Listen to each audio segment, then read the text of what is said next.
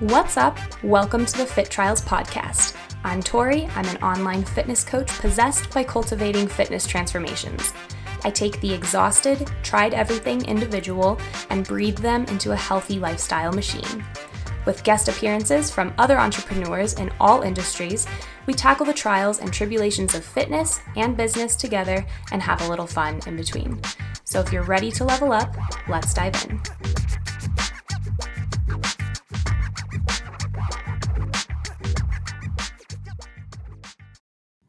Greetings and welcome back to another episode of the Fit Trials podcast. If you're new here to the Pod Squad, welcome to our home. Kick off your shoes and stay a while.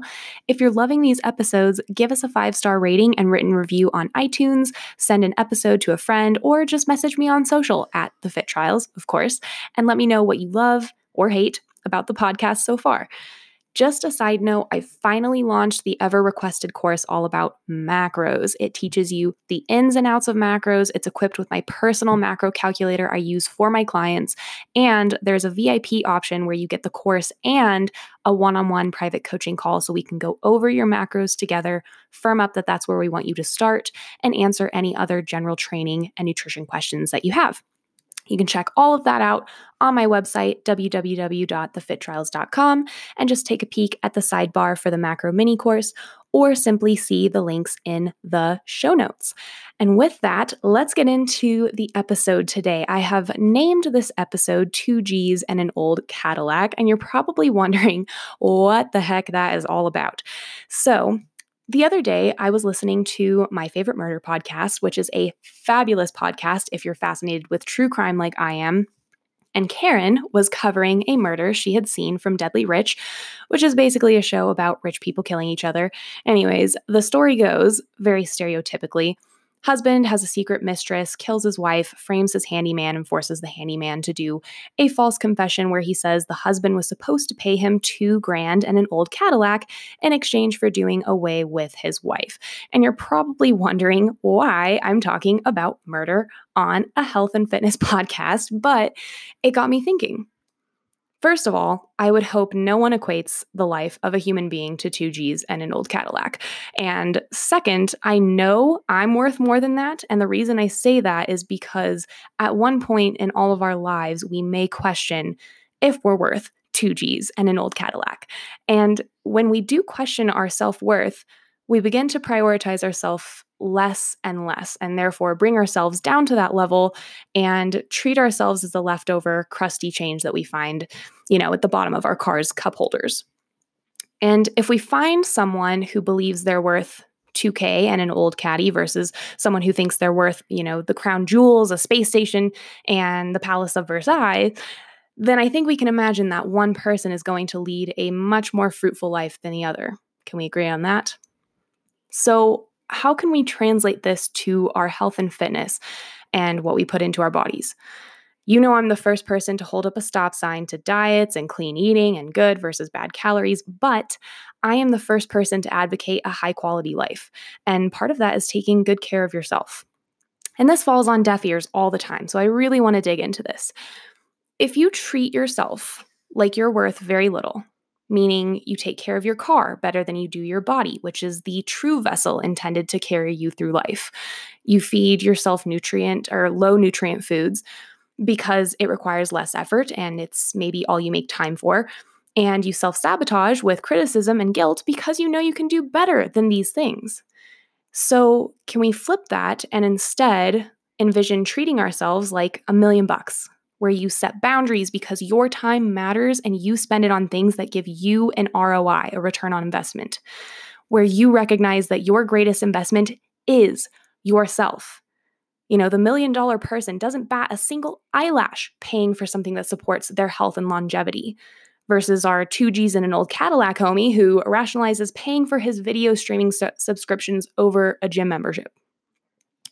Do you want to be the person that buys the $10 leggings that might last a season and will probably rip a hole in the crotch seam just for the sake of pinching pennies? Or do you want to invest in a pair of high quality, perfect fitting, comfortable, reliable leggings that cost $80 but make you feel amazing and last a long time? And I get it. Thinking about $80 for a pair of leggings to me used to seem absurd. I used to hate on Lululemon.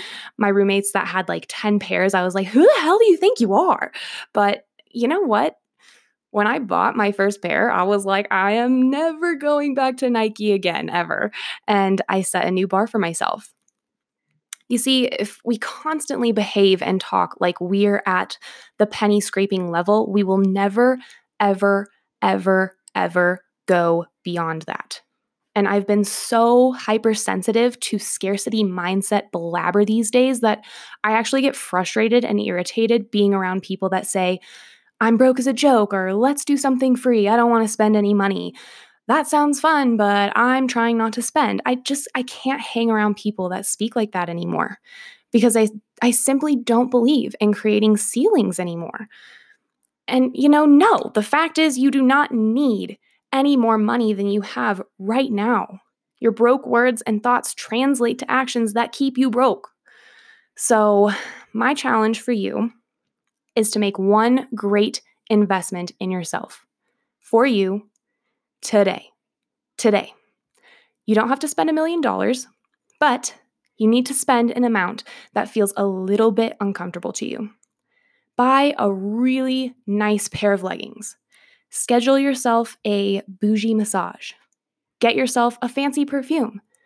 Buy yourself front row seats to a play.